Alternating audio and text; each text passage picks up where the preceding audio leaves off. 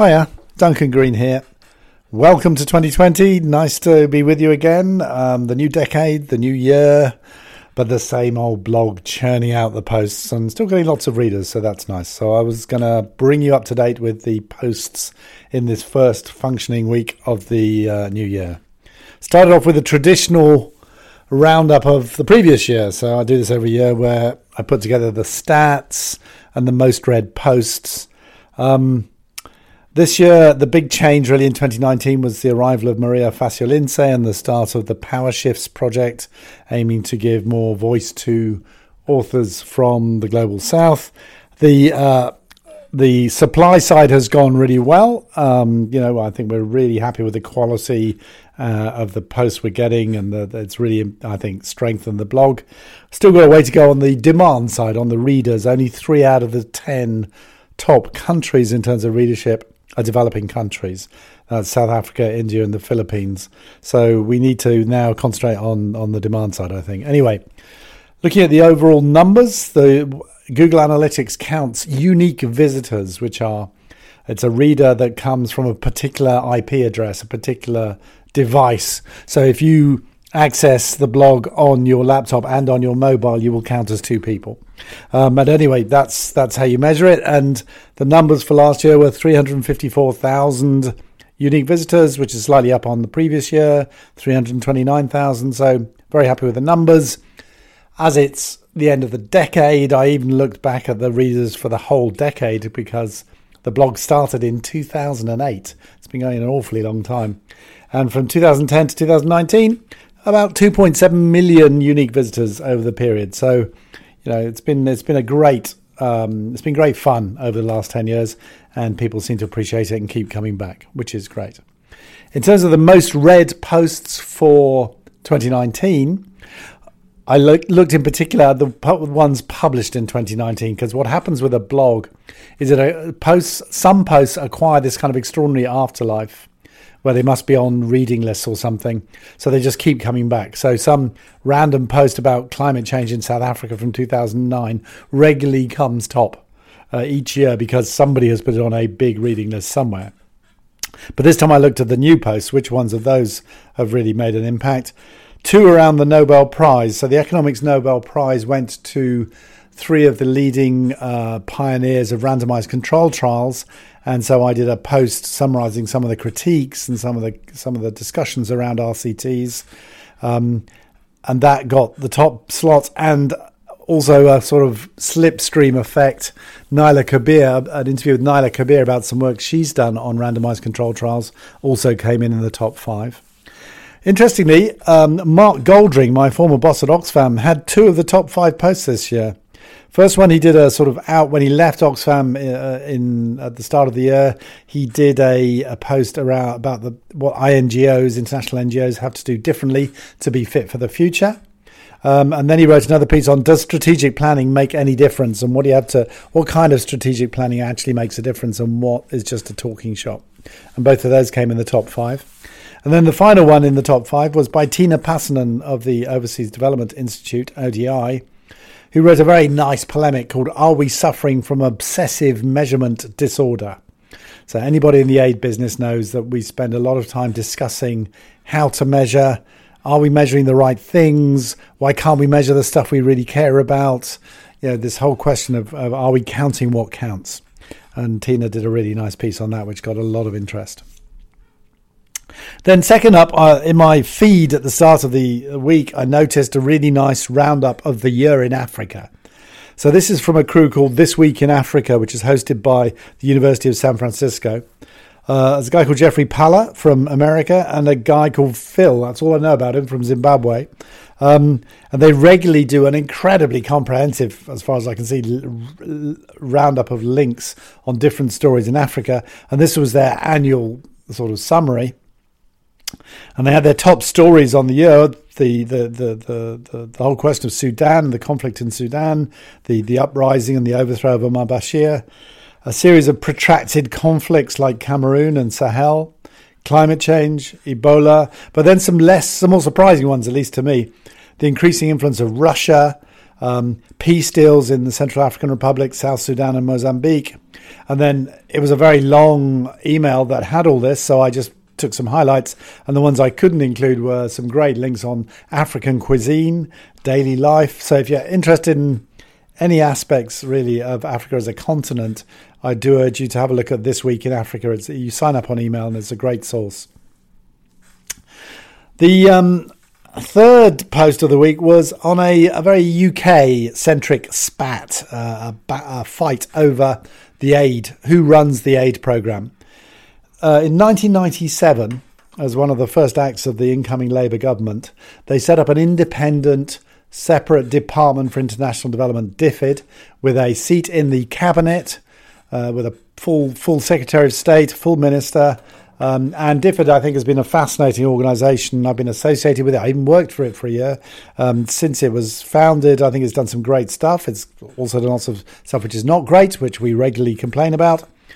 But Boris Johnson is not a big fan of DFID. When he was Foreign Secretary, he accused it of behaving like some independent Scandinavian NGO. So I think the two things that his team are concerned about is that it's not pursuing British national interest sufficiently. It's too much guided by an independent assessment of poverty reduction, which is set in law now as its main aim, but also increasingly, because the British aid budget is fixed in law as a minimum of 0.7% of gross national income, it's become a bit of a honeypot for other ministries who want to get their hands on that money. It's quite a significant amount of money now. It's about £14 billion a year. Other ministries strapped for cash. They want a piece of the action. So there's a big pressure on the Foreign Office to take back DFID as it was before 1997 as a Foreign Office operation. Now, when this was put out just before Christmas and over Christmas as part of the post-Brexit restructuring in Whitehall, and there's a big pushback from senior Tory ex-aid ministers like Andrew Mitchell and Alistair Burt, aid professionals, NGOs, big fuss, big noise, and I think with lots of good substance behind it.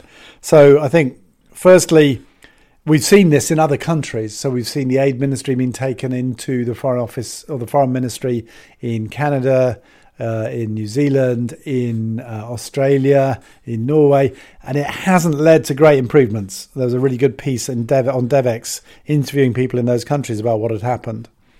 I think a very sort of a strong argument from some of those critics that this would lead to the loss of soft power, that, because DFID is almost like the last of the Mohicans, it's the last of the fully independent, fully fledged development ministries, it's got particular clout in that international conversation around aid and development, which would be lost.